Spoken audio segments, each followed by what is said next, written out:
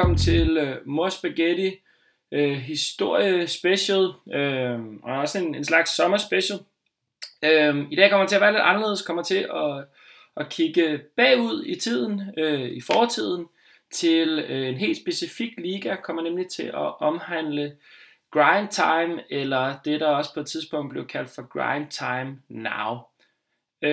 Det er, for dem der slet ikke har hørt om det, så er det en liga, som jeg i hvert fald i løbet af det her afsnit kommer til at argumentere for, er fundamentet for det, vi i dag forstår som moderne skreven battle rap.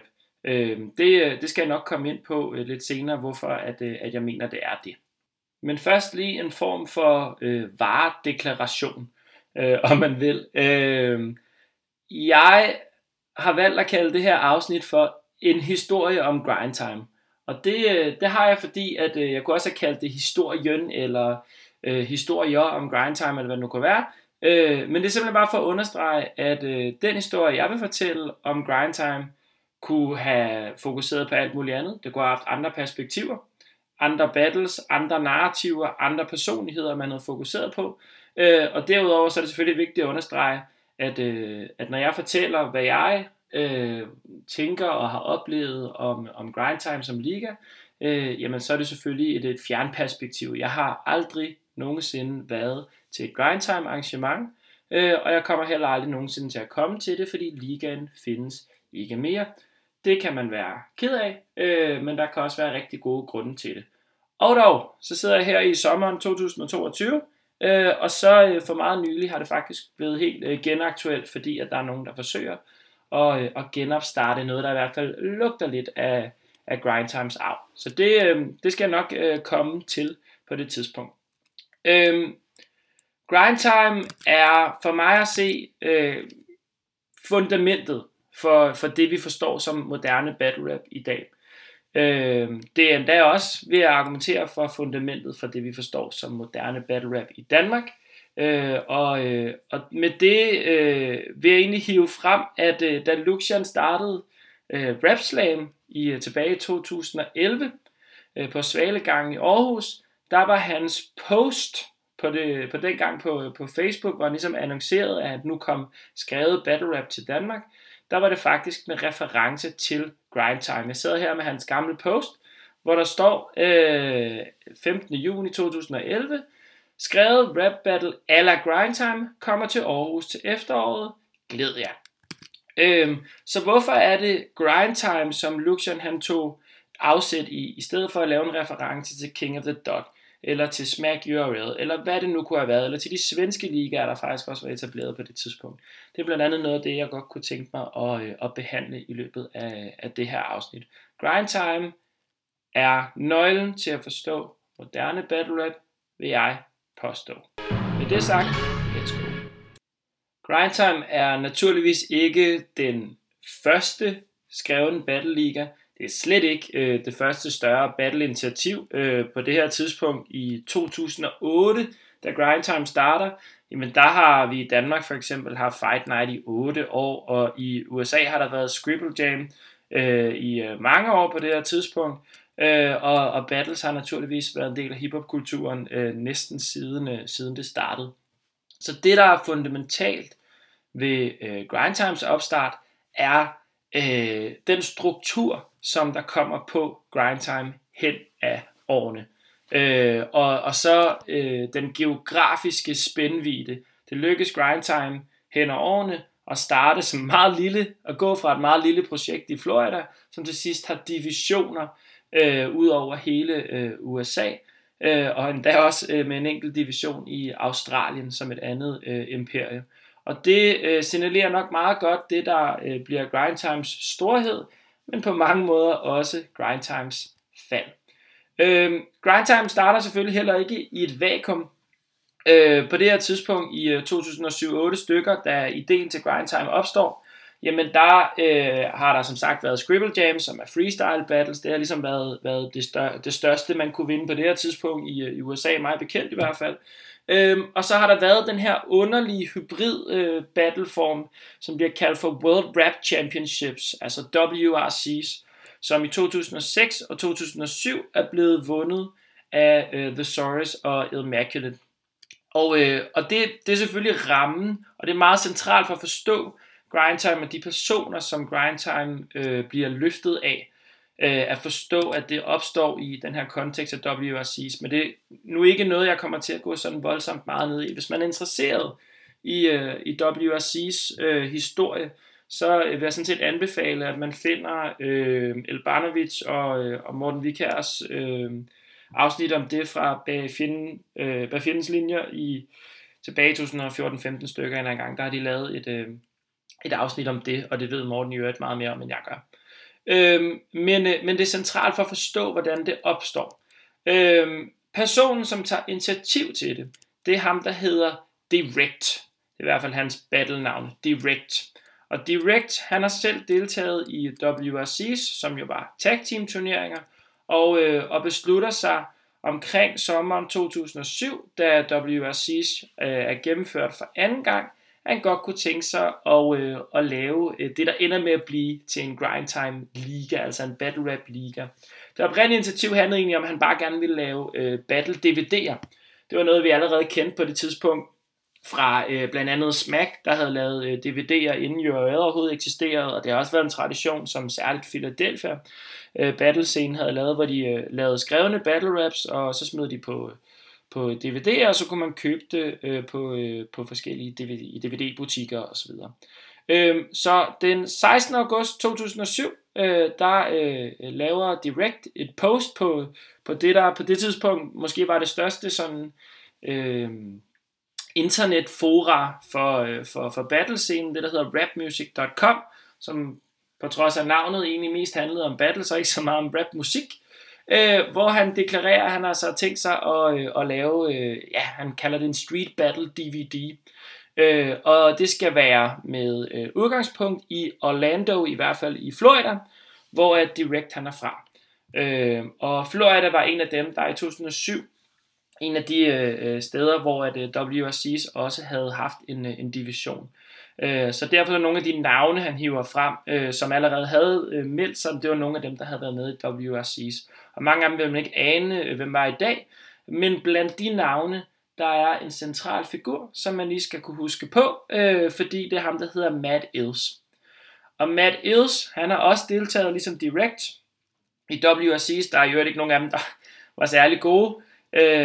Matt Ills nok bedre end Direct, men de to laver et samarbejde, som sådan set er fundamentet for Grindtime. Det er altså i Florida af alle steder i Orlando, at Grindtime blev etableret. Og det betyder, at i februar 2008, der bliver den første battle overhovedet i Grindtimes historie, den foregår mellem to navne, som ikke rigtig tror, der er så frygtelig mange, der ved, hvem er i dag.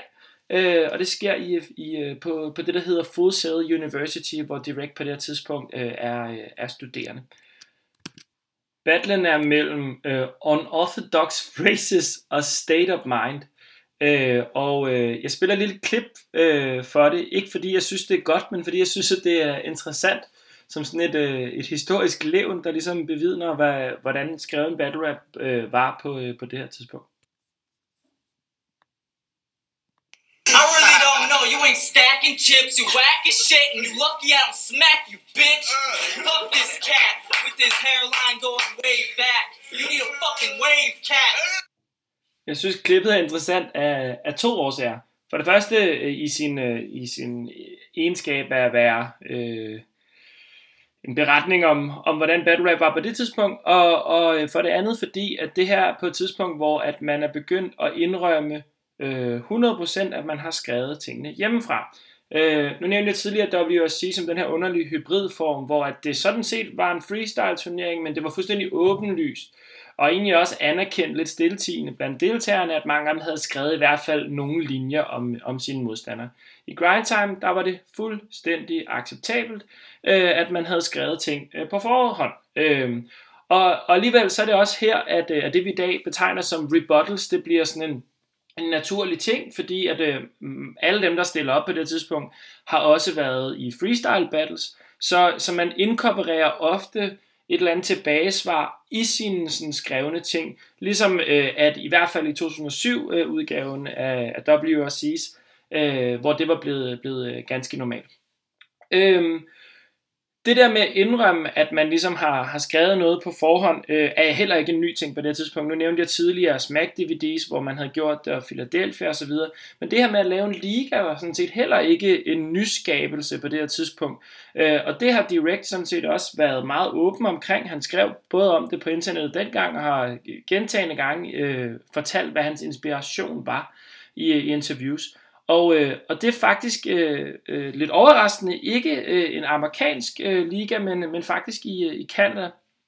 I Canada, i Nova Scotia, havde de på det tidspunkt allerede fra 2006-7 stykker og frem, altså før Grindtime startede, noget der hed Elements League, som faktisk er interessant, også med et nutidsperspektiv, fordi en af dem, der var dominerende i Elements League, det var faktisk Pat Stay, som en ung college-studerende, som man ville kunne finde klip af på internettet. Og Direct har været meget åben omkring, at det er faktisk der, han får sin inspiration fra, for ligesom at lave det, som vi så senere bruger betegnelsen som en decideret liga. Altså Grindtime bliver den fundamentale liga på det her tidspunkt. Og det er faktisk med inspiration fra alle steder, Nova Scotia i det østlige Canada. Det siger også noget om, hvordan battlescenen er organiseret på det her tidspunkt, fordi at det er i meget høj grad over internettet, at de her ting bliver lavet. Man mødes, kan man sige, på forskellige fora. Nu nævnte jeg tidligere det her rapmusic.com, som betyder rigtig meget for opstarten på Grindtime. Og derudover så havde mange af dem, som ender med at blive personligheder inden for Grindtime, de kendte allerede hinanden på grund af det her WRC's, som i øvrigt også var startet op gennem forskellige internetfora. Nu nævnte jeg Direct og Matt Ills, som ender med at blive, kan man sige, det de senere kalder Presidents of Division i Florida, og senere der etablerer Lush One, som jo så senere er blevet en stor figur, blandt andet inden for King of the Dot og andet.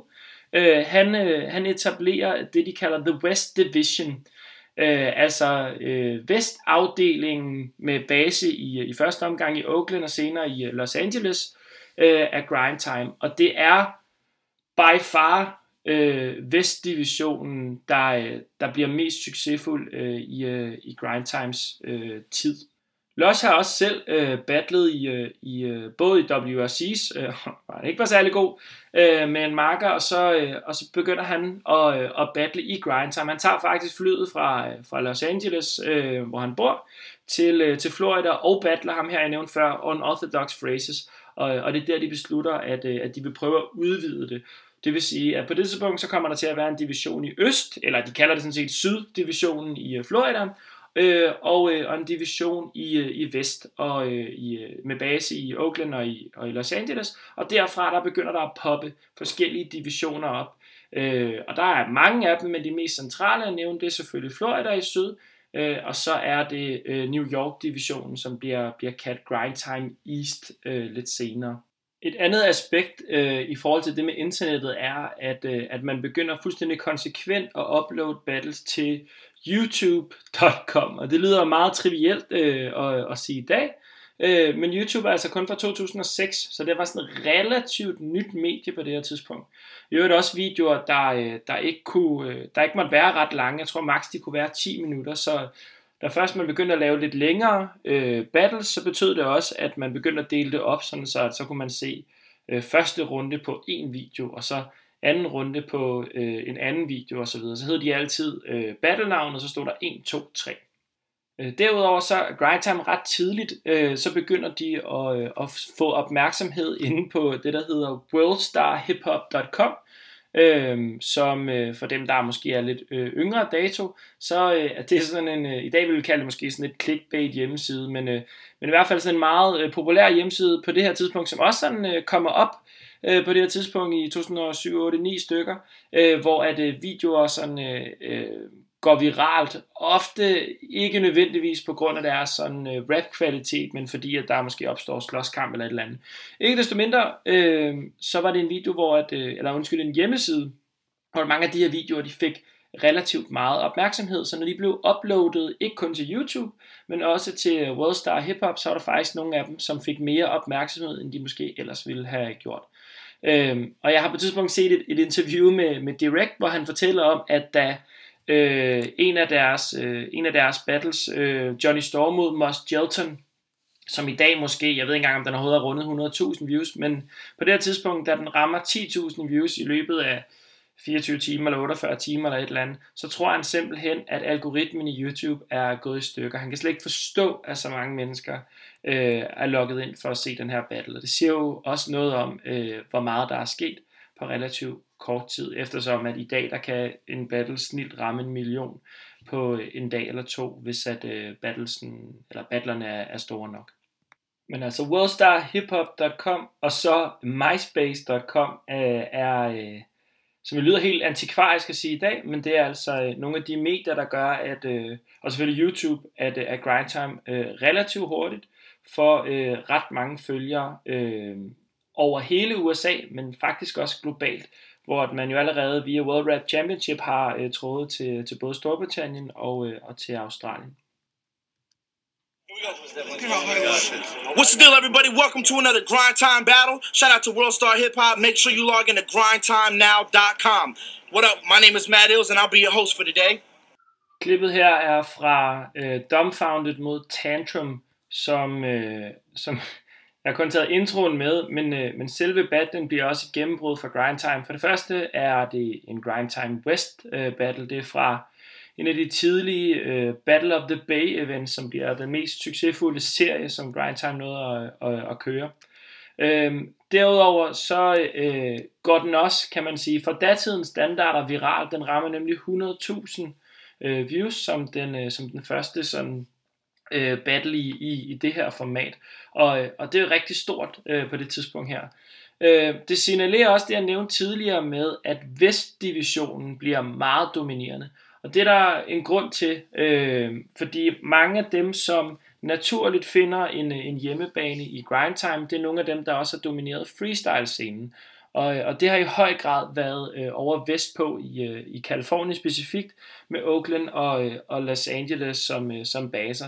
Det er navne, hvor mange af dem også vil være kendte i dag. Det er The Saurus og Illmac, som har vundet World Rap Championships back-to-back. Så er det Awkwards, og det er også en Disaster, der begynder at komme ind på scenen og får sin skrevne debut i Grindtime mod The Saurus. Så er det sådan nogle som Passwords, og som egentlig også som Lost One, som jeg nævnte tidligere, selvom han nok er mere kendt som host end som battler. Og så er det sådan nogle her som Dumbfounded, Tantrum. Faktisk Conceited starter i virkeligheden også på vestkysten, selvom han egentlig er en New York battler. Det samme kunne man sige om en mand som Soulcarn, som også måske har sine største battles over vestpå, selvom han er fra New York. Så er der selvfølgelig den her Florida-division, som fortsætter med at være rimelig stor. Ikke fordi der er så mange Florida-navne, men fordi at Direct og Matt Ills, og senere ham, der hedder Cap Callis, som i høj grad bliver sponsoren af mange af de her events, fordi han har flere penge end de andre, de begynder at lave nogle events dernede. Det er specifikt det, der hedder Grizzlemania 1 og 2, som ligesom er blevet sådan nogle mytiske events den dag i dag. Det finder sted i Florida, og som nævnt, så er der New York. Og New York bliver i første omgang grebet af PH, altså Pumpkinhead. Pumpkinhead, som på det her tidspunkt har et navn i hiphop-kredse, og hvis man som mig er vokset op med at lytte til sådan noget Immortal-teknik, jamen så var han også i periferien af det crew og rapper med på nogle af de der Revolutionary-plader. Så det er et relativt stort navn, det lykkes at få til at ligesom at være President of Grindtime East. Og senere, da Pumpkinhead, altså PH, også begynder at battle selv, så begynder Poison Pen, som man også vil kende til i dag, og styre New York-divisionen. Og det er de tre sådan vigtige bastioner for Grindtime, altså New York, Florida, og så West-divisionen med base i Californien. Derudover er der en masse mindre divisioner, som jeg nævnte tidligere, sådan nogle altså helt latterligt små, nogle sådan noget Northwest med base i Oregon. Jeg tror endda, det er Illmac, der bliver præsident for det, og det bliver sgu sådan lidt udvandet. Og der begynder nogle af udfordringerne for Grindtime måske også at være, for de har den her ene YouTube-kanal, som på det her tidspunkt bare hedder Direct, fordi det nu engang bare var Direct, der havde startet den. Den kanal kan man i dag finde under navnet Grindtime, men i storhedstiden, der hed den altså bare Direct. Og de uploader simpelthen så mange battles, fordi der begynder at være divisioner overalt, det vil sige, at de har sådan et overudbud af battles. Og det lyder som et luksusproblem, det er det selvfølgelig også, men problemet er, at der også mangler en eller anden form for kvalitetskontrol med det. Der bliver simpelthen uploadet fra den ene dag til den anden, kan der komme en super fed battle fra Battle of the Bay, 2-3 stykker, og så kommer der en battle, som måske ikke rigtig har det kvalitet, som det burde have haft. Og allerede der vil jeg sige, der er en lektie, som mange andre ligaer, selv i Danmark jo har lært, det er, at det giver måske mening at lave en eller anden form for graduering, eller ligasystem, om du vil, divisionssystem, hvor at hovedbattlesene udkommer på en kanal, og det vi i dag vil kalde for tryout battles, måske udkommer på en anden kanal. Og den havde Grindtime simpelthen ikke rigtig regnet ud. Men det bliver altså med en masse forskellige divisioner, men med de her 3 hovedsæder som de mest centrale, vil jeg i hvert fald postulere. Videokvaliteten af battles begynder også at blive bedre her i start-midten af Grindtime. Af forskellige årsager i øst, altså i New York, der har PH, Pumpkinhead og Poison Pen, de har både måske nogle midler, men også nogle kontakter, der hjælper dem med at gøre videokvaliteten bedre, og få fat i nogle store venues. Og i vest, der bliver ham, vi så kalder for Avocado, som jo i dag fremstår som sådan guruen, hvis du skal have filmet et battle rap show, han bliver også tilknyttet Grindtime. Det gør han faktisk, så vidt jeg forstår, fordi han har besluttet sig for, han arbejder i filmbranchen og er sådan en overvejer at lave sådan noget sådan up-and-comer dokumentarist, og vil egentlig gerne lave en dokumentar om West Coast battle-scenen, egentlig med afsæt i tror jeg, sådan freestyle-scenen. Og de finder ud af, hvor dygtig han i virkeligheden er, så han bliver knyttet til Grindtime West, og har sådan set filmet battles lige siden der 2008-9 stykker, hvornår det nu er, han bliver knyttet til. Med, kan man sige, den bedre kvalitet og det større netværk, der begynder også det som at være nogle sådan kommercielle tiltag, som også rykker i Grindtimes reach. Pumpkinhead og Immortal Technique, der bliver de blandt andet inviteret til det, der hedder Rock the Bells i New York, som er en stor hiphop festival, som er et kæmpe look. Det svarer vel nok til dengang Rap Slam blev inviteret til Roskilde Festival. Desværre battlesene derfra ikke særlig gode, men det siger noget om noget af det netværk, der bliver lavet omkring Grindtime. Og noget af det, nu sagde jeg tidligere, at jeg mener, at Grindtime ligesom er fundamentet for moderne battle rap, og det mener jeg også i forhold til den måde, som det ligesom har inspireret andre, fordi Grindtime starter i tidligt 2008, og lidt senere samme år, der sker der noget op nordpå i Toronto, fordi der starter Organic, som i øvrigt også har været med i World Rap Championships. Han starter så King of the Dot. På det tidspunkt har jeg læst mig til, at der er endda en diskussion om, hvorvidt man skal starte en division, der bare hedder Grindtime Canada. Men det bliver altså til King of the Dot her i sommeren 2008. Senere i 2009, der starter Smack, og nogen vil sige genstarter en battle liga i New York, altså det vi i dag kender som URL. Og der synes bare, det er vigtigt at pointere her, at Smack kom før Grindtime, men han lavede DVD'er. Han lavede DVD'er, hvor han interviewede alle mulige folk, der var noget inden for musikken, inden for hiphop-kulturen, og så sluttede DVD'erne af med en battle. Det var altså ikke battles DVD'er, og det var slet ikke en liga. Men det bliver URL. URL kommer så til at hedde Ultimate Rap League. Altså league, ligesom Grindtime havde etableret. Og du får i dag formodentlig ikke hverken Beast eller Smack til at indrømme, at det var med inspiration fra Grindtime, Det tror jeg nu ikke, at der er sådan, det er ikke en kæmpe hemmelighed, at det var fordi, de havde set Grind Time East potentiale, og så, at man via YouTube faktisk kunne få etableret en battle rap scene i New York. Så Grind Time har altså også været, kan man sige, katalysatoren for de 2 store ligaer, 2 ud af 3 store ligaer i dag, hvis vi tæller RBI med, i hvert fald King of the Dot, og URL, som starter i slipstrømmen på Grind Times succes. Noget af det fede ved, at Grind Time er så geografisk diverst, at det spreder sig over hele, kan man sige, USA, det er, at de meget tidligt i det her sådan moderne skrevne battle rap genre formår at sætte nogle matchups sammen, som man måske ikke lige ellers havde forestillet sig.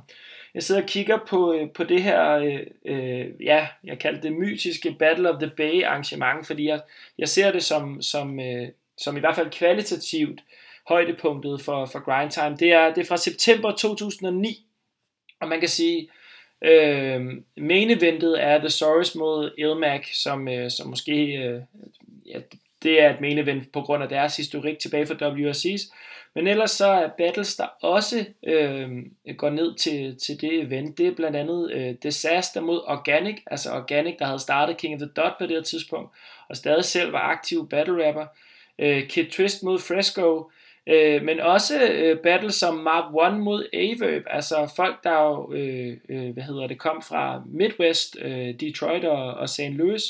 Så er det Arsenal mod Conceited, altså 2 østkystbattlere, som bliver trukket til Oakland for at battle i Grind Time. Arsenal, der på det her tidspunkt også havde haft succes inden for det, der hed Fight Club, som havde kørt på MTV2.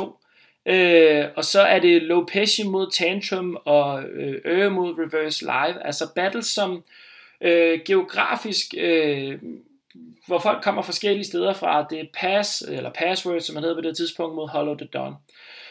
Og det siger jeg for at indikere, at det er altså på et tidspunkt, hvor folk de kommer fra nær og fjern, både selvfølgelig fra West, som stadig dominerer battle rap, skreven battle rap på det her tidspunkt, men altså også det vi i dag vil kalde for smack rapper, Hollow, Arsenal, til dels Conceited, Averb og så videre, men så også kanadier som Lopecia, Kid Twist, Organic, som jo var startet op nordpå, men også Kruger og som på det her tidspunkt også har fået startet en scene, altså Don't Flop i England.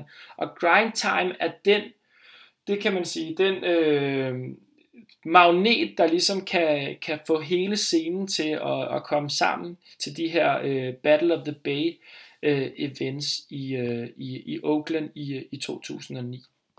Nu spiller jeg lige et lille klip fra før omtalte Immaculate mod The Soros, som da det bliver sat op i september 2009, formentlig er den mest hypede battle, i hvert fald i Grind Time, der er blevet sat op på det her tidspunkt. Og jeg synes klippet ret fint sådan indkapsler, hvad Grind Time var på det her tidspunkt. But if there's a reason my buzz wanna mount to its shine, it's cause the net nerds want someone they can relate to and rally behind. But look, Pete, we met in 2005. 06 and 07, that was a mountain to climb. It's been 2 years since then. I put 3 projects out in that time. Do the math, bitch. It's 2009 and you still haven't been on an album of mine. Der er mange ting, man kunne sige om den battle her, faktisk alene om det her klip, men jeg vil highlighte 2 ting. For det første, så synes jeg, at den er med til at danne præcedens for det, man ser og har set mange gange efterfølgende, det her med, at folk, der engang har været allierede, eller venner, eller kammerater, eller andet, kan få noget ud af ligesom at vende skuden, og så prøve at battle hinanden. Den her blev meget, meget sådan hyped, både før, men også efter. Folk var rigtig glade for resultatet. Og på den måde bliver det også en forgænger til sådan noget, da King of the Dot sætter Hollowhand mod Pat's Day op, men også da URL 3 år senere sætter Hitman Holler mod Averb også. to battles, som kan man sige, ud fra popularitet og views og sådan noget, langt har overgået den her battle. En anden ting, jeg vil sige, det er, at det her netop, synes jeg, indkapsler den rap-stil, som på det her tidspunkt i 2009 er dominerende, og hvorfor at det netop er Thesaurus og Illmatic, som den dag i dag stadig er aktiv, men jo slet ikke er hverken på top 20 eller 30 over de mest sete rapper i verden. Det kan da godt være, at Illmatic lige sniger sig på top 30, men så ikke mere end det. Men rap-stilen er meget den her, man kunne kalde sådan multi-rims baseret, ikke? Illmatic for Saxon, han rimer Album of Mine på Mountain Decline på 2009. Det er, man skal have gode enderim, der skal gerne være, flere stavelser i det, og det må gerne være mange af dem i træk. Ikke? Det var ligesom den stil, der også havde gjort Illmatic og Thesaurus til ja, faktisk mere eller mindre uovervindelige i WRC, for de var ligesom dem, der havde regnet formen ud, kan man sige. Og det er det, man bliver headliner på i Grindtime, men det er meget, meget høj grad også det, der er blevet gjort lidt grin med efterfølgende af Grindtime. Da URL i 2009 starter, altså Smack, der har lavet de her DVD'er tidligere, starter sin egen liga, så er det tydeligt, at der opstår en eller anden form for konflikt, hvor at mange af dem, der ligesom man skal vælge side, på det her tidspunkt, nu nævner jeg bare nogen, som vi senere ville forstå som URL-battler, ikke? Det kunne være Hollow the Dawn, DNA, Conceited, Arsenal, og jeg kunne sikkert finde alle mulige flere. Cortez for eksempel. Det er altså nogen, som har battlet i Grindtime, mange af dem på Grindtime East Coast, fordi de nu engang var New York-rapper. Og da URL kommer, så skal man vælge side. Der er ikke ret mange, der battler begge steder. Måske Arsenal som en betydelig undtagelse her.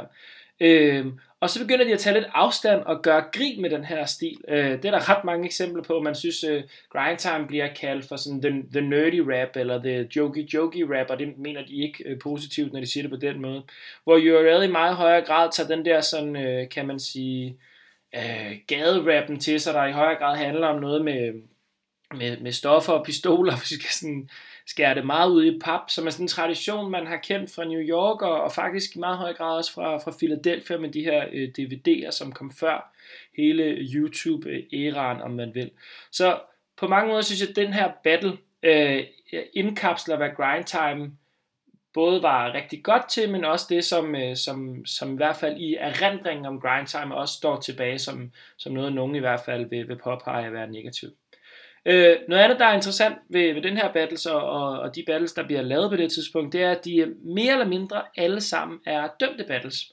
Og det var en kultur, man havde taget med sig fra freestyle-scenen, kan man sige, hvor at hvis du laver en turnering, så giver det ikke ret meget mening, hvis den ikke bliver dømt. Hvorimod at de DVD-battles, der blev lavet primært på East Coast-scenen, men de var aldrig dømte. De blev bare udgivet på DVD, og så var det ligesom seerne, der skulle dømme dem. Men i Grindtime, der har man ligesom taget traditionen fra Scribble Jam og fra WRC's og så videre med, så de bliver alle sammen dømte. Den her specifikke battle, på grund af den, kan man sige, tyngde den har 7 dommer, og påfaldende i forhold til de dømte battles, vi kender fra Danmark og andre steder i udlandet i dag, det er, at dommerne siger aldrig ret meget. De går ind, og så siger de, de synes, det var en god back and forth, et eller andet, og så siger de, hvem de synes, der har vundet.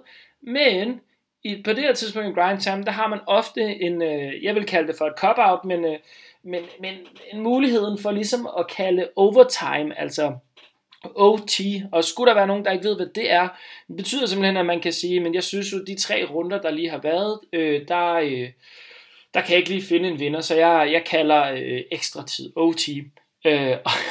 Og det er jo sådan set fedt nok, kan man sige, for publikum og for os, der ser det på YouTube og sådan noget. Man får en runde mere, hvis det nu har været rigtig godt. Jeg vil sige, i praksis blev det ofte sådan, det virker i hvert fald ofte sådan, at det var sådan en undskyldning for ikke rigtig at tage stilling lige nu, og så bare sige OT. Et andet eksempel, hvor folk kalder OT, det er fra den her battle, Thesaurus og Illmatic, hvor dommerne decideret siger til kameraet, flere af dem, at de har måske en vinder, men de tør ikke rigtig kalde andet end OT, fordi et publikum tydeligvis gerne vil have det. Man kan høre folk stå og råbe OT i baggrunden. Og lige ved den her battle, der er det måske fint nok, men det giver også en underlig dynamik. Jeg har engang i et gammelt Dirtbag Dan show, som også var en af Grindtime kan man sige, forgængerne, avantgarde grind time figur. Han fortalte, at han begyndte simpelthen strategisk bare at sige, at hans bedste runde, det skulle have været hans 4. runde, det vil sige den, han kunne være OT på, ikke? Fordi hvis han bare kunne gøre de 3 første gode nok til, at der blev kaldt OT, så kunne han vinde den i 4, ikke? Og så synes jeg måske, vi er ude på et overdrev, hvor det ikke rigtig giver mening længere. Man kan sige, der findes også nogle King of the Dot battles, der har overtime option på, men ellers så døde den nok også ud med grind time, men sådan et ret interessant aspekt, og det absurde er, at der findes nogle runder derude, hvor at man kan sige, det klart bedste fra den her battle, det er så 4. runde. Jeg kan huske en Lopeshi runde, faktisk også for grind time, selvom han er King of Dot Rapper, hvor det er klart hans 4. runde, der er bedst. Det er sådan en lille obskuritet, som grind time også havde nogle af. Noget helt tredje omkring den her battle er, at den sådan set, som jeg sagde før, bygger lidt bro mellem forskellige æraer af battles, eller battle-formater, kan man sige. Fordi den her er blevet sat op, fordi at Ilmac og Thesaurus var tidligere kompetenter sammen i tag-team-formatet i WRC's. Og på den måde så er det ligesom grind time, der bygger videre på en tidligere historik. Og på samme måde er der også battles, der er blevet sat op på grund af noget, der skete i grind time. Måske det mest berømte eksempel er en af King of the Dots mest berømte battles, nemlig DNA mod Disaster, som jo måske især blev berømt, fordi Drake troppede op midt i det hele.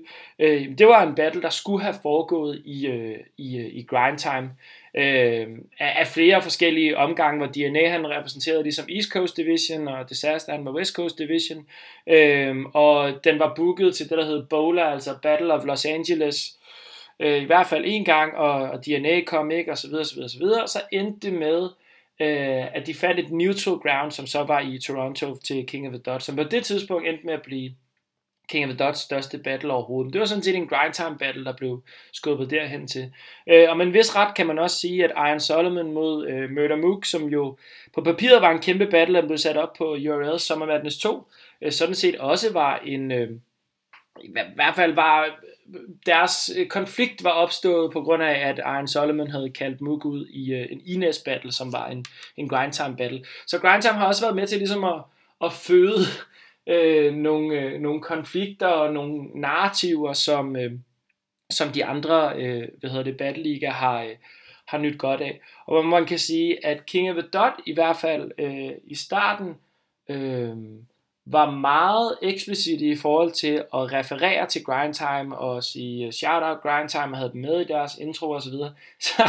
Så har URL gjort det fuldstændig modsatte. Det var ligesom om de næsten ikke anerkendte, at grind time eksisterede.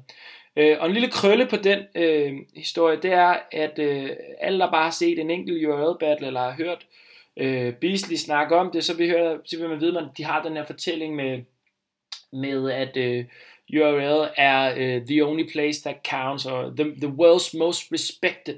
Og det der world's most respected, jeg har aldrig kunne få nogen til at set nogen indrømme det, men jeg er ret sikker på, at det er en reference til, at grind time blev ved med at kalde sig for the world's biggest rap battle league. Fordi det var de på det her tidspunkt. I 2007, 8, 9, ikke 2007 røv, 2008, 9 og muligvis også en lille smule ind i 10, der er grind time det største.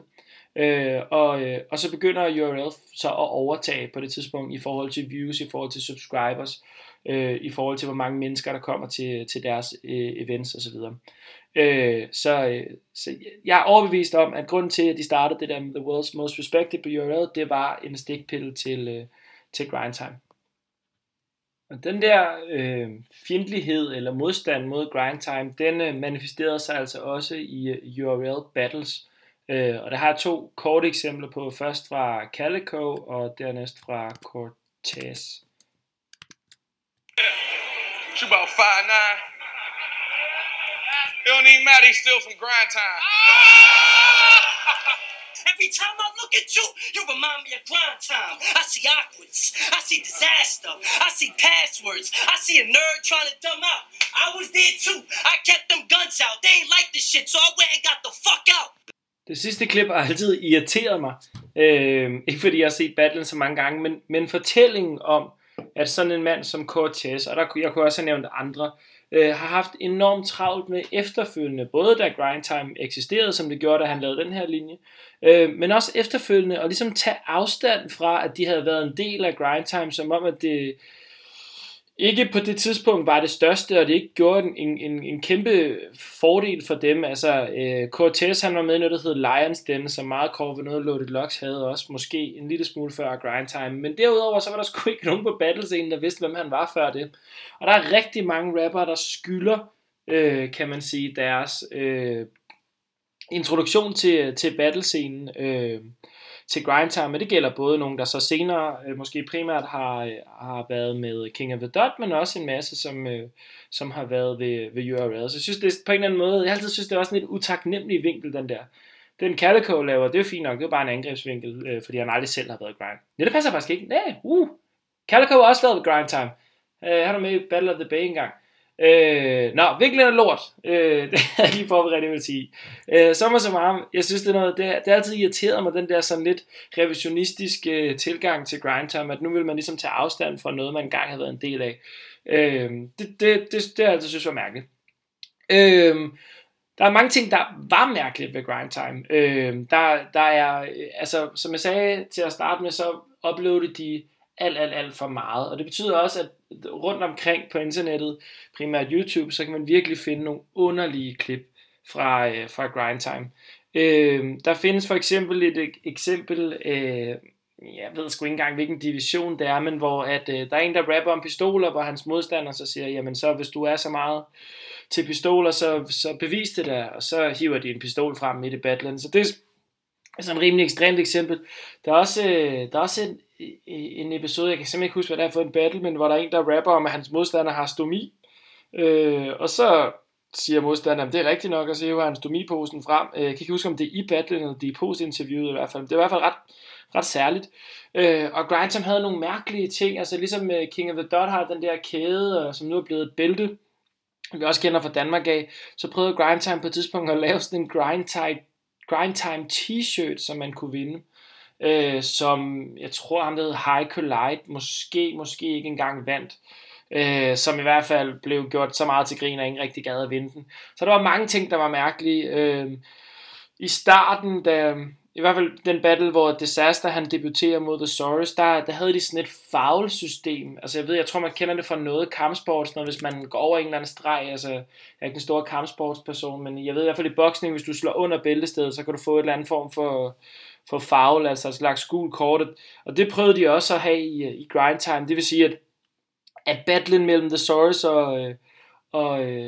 og Disaster, jeg tror det er Disaster, der vinder battlen officielt på dommerstemmer, fordi han har lavet nogle fouls, fordi han har overtrådt en eller anden usynlig linje, han ikke må gå for tæt på, så går den alligevel i OT og sådan noget super ulogisk, hvor der var mangel på transparens. Sådan nogle ting var der rigtig meget i Grindtime, og noget af det handlede nok også om, at de var for mange kokke, ikke? Nu nævnte jeg alle de her divisioner, og de havde alle sammen en eller anden division president, og formelt set, så var de alle sammen ligestillet. Reelt set var ikke nogen tvivl om, at de i meget høj grad var Lush, altså Lush 1 i West Coast divisionen, der trak i mange tråde, og var ham, der fik meget til at ske. Og så var det selvfølgelig Direct, som havde startet det, og Matt Ills, som havde rigtig meget indflydelse på Grindtime. Grindtime var faktisk også de første, der lavede pay-per-views.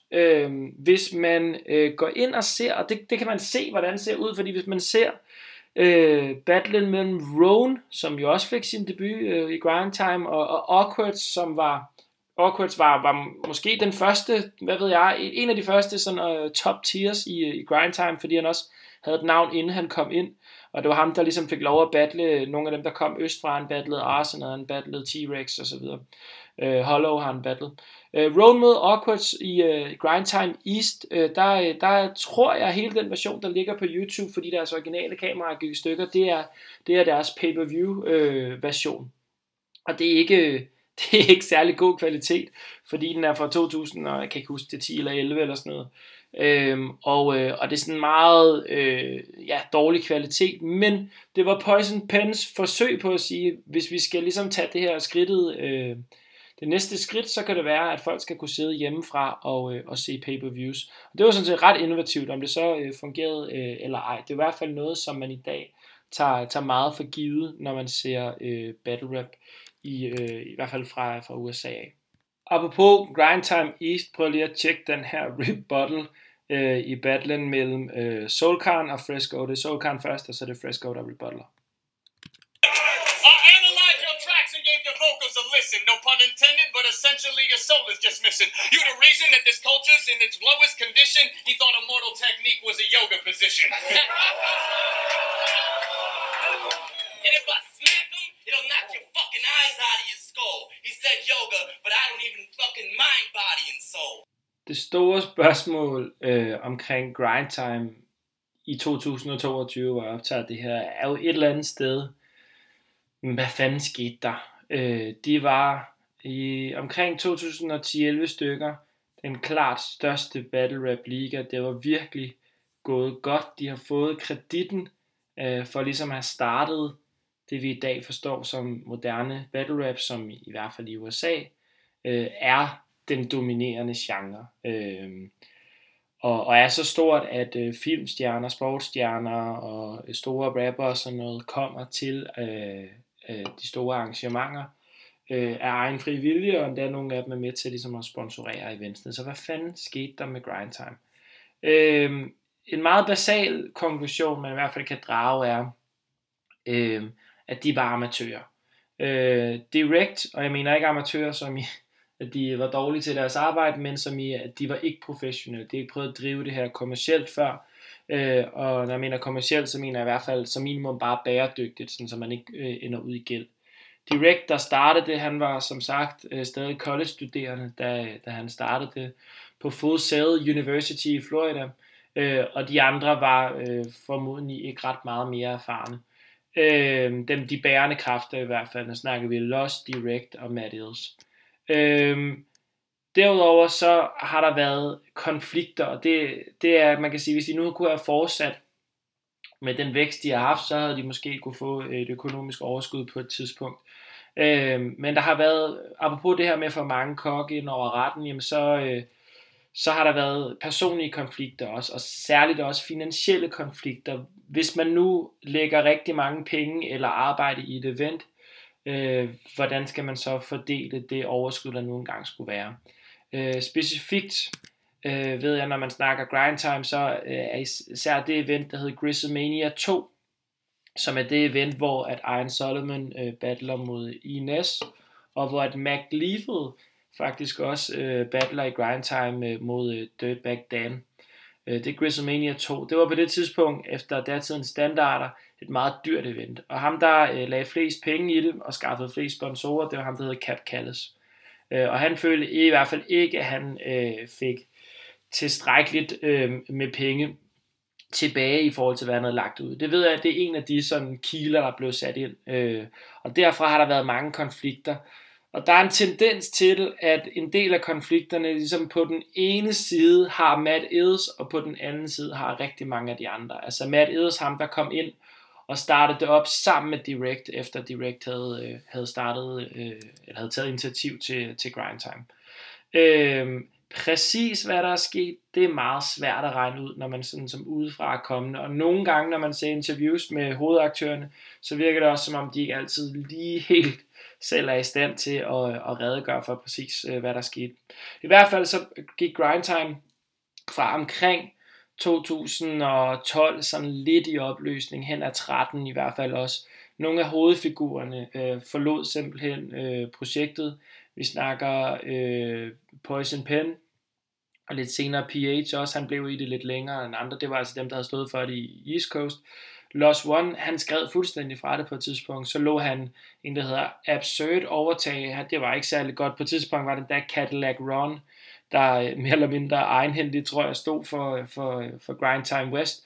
Og hvis man ved bare lidt om Cadillac Ron, som jo, kan man sige, desværre ikke er her længere, så vil man vide, at du måske ikke organisator eller logistisk headmaster, den mand han skulle være.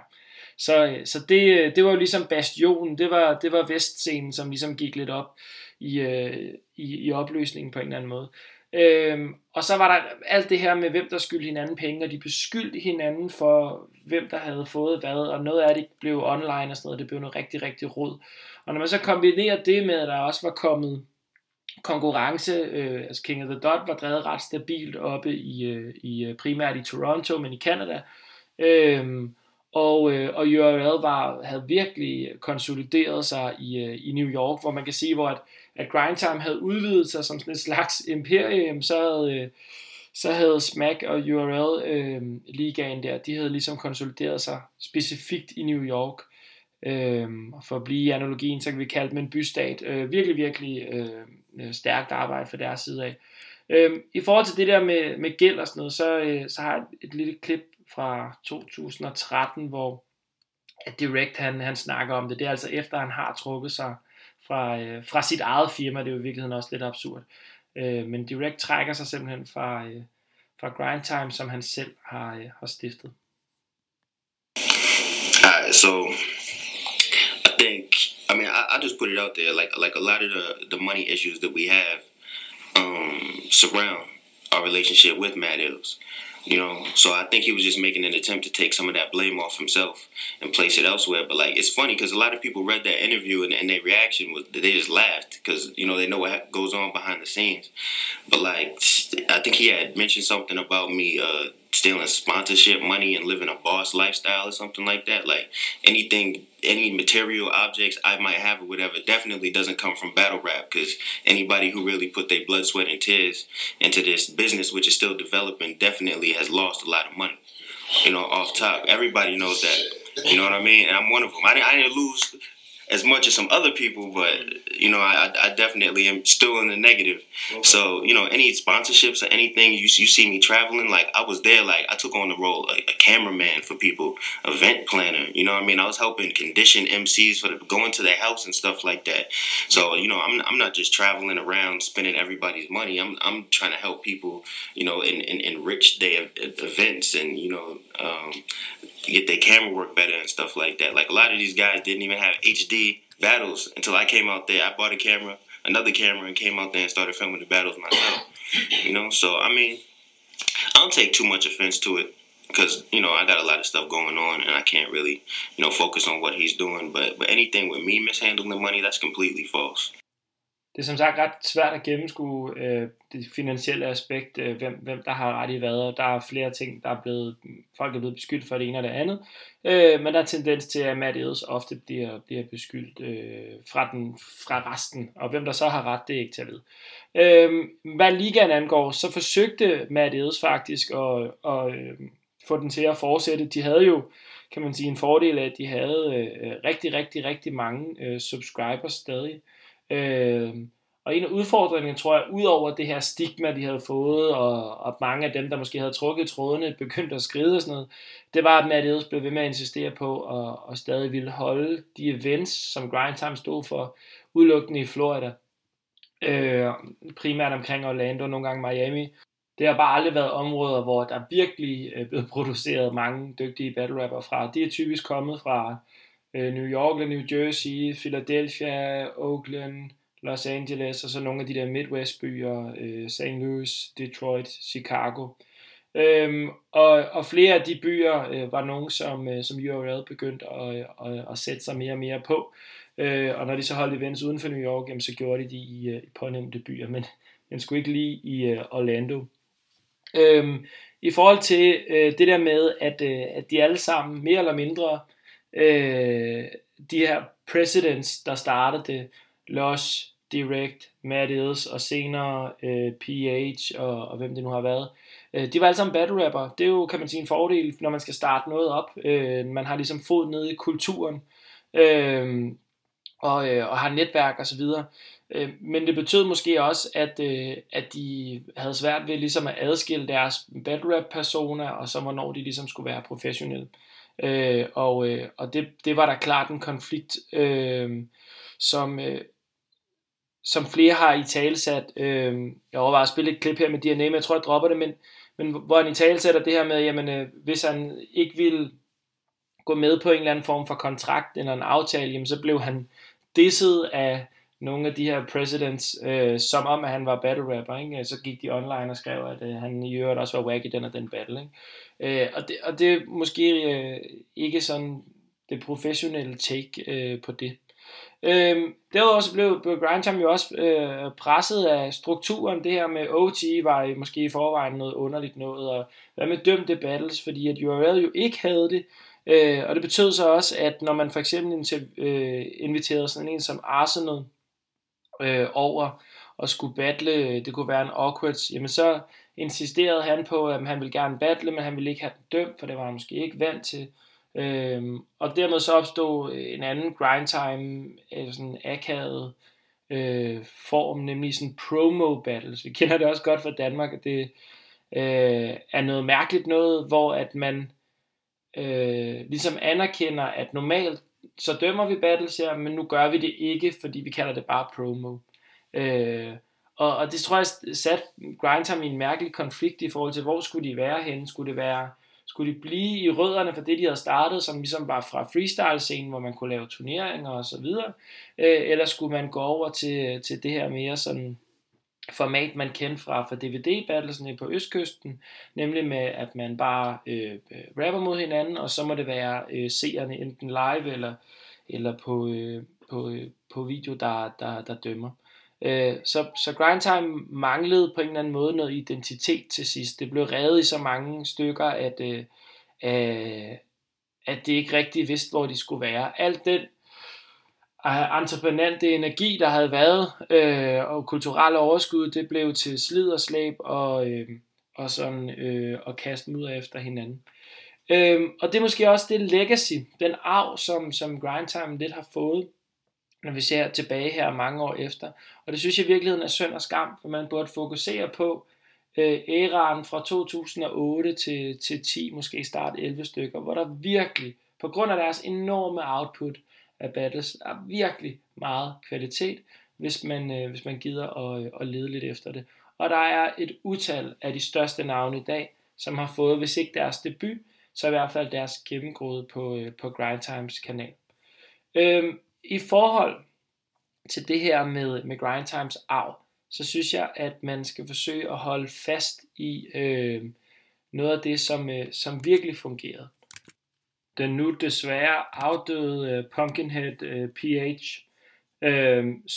som jo etablerede New York-scenen i Grindtime. Han blev spurgt om det her med respekten omkring Grindtimes navn i et interview fra 2015, det vil sige da Grindtime var fuldstændig dødt. Og jeg synes egentlig, at han faktisk siger det meget godt på do the fans in the other leagues, pay homage to Grindtime, and do you think you guys get the respect you deserve as far as what you've really done for battle rap? Nope, they try to shit on us and try to bury us. And make it look like that shit really didn't exist and it's some joke shit. And it's not, you know what I'm saying? Because, like, with all due respect, you know what I'm saying, Smack had DVDs, you know what I'm saying? And he was doing the DVD thing, but niggas wasn't doing events, you know what I'm saying, like that in New York, you know what I'm saying? It was, they had Lions Den and Fight Club, you know what I'm saying? But, when we brought Grindtime to the table, I think it started getting a little bigger, you know what I'm saying? And I started getting us nice venues in New York City, like, Southpaw, which fits like about 350 to 400 people. As well as we did Public Assembly, you know what I'm saying? Places like this where they had hip-hop shows, big hip-hop shows and shit.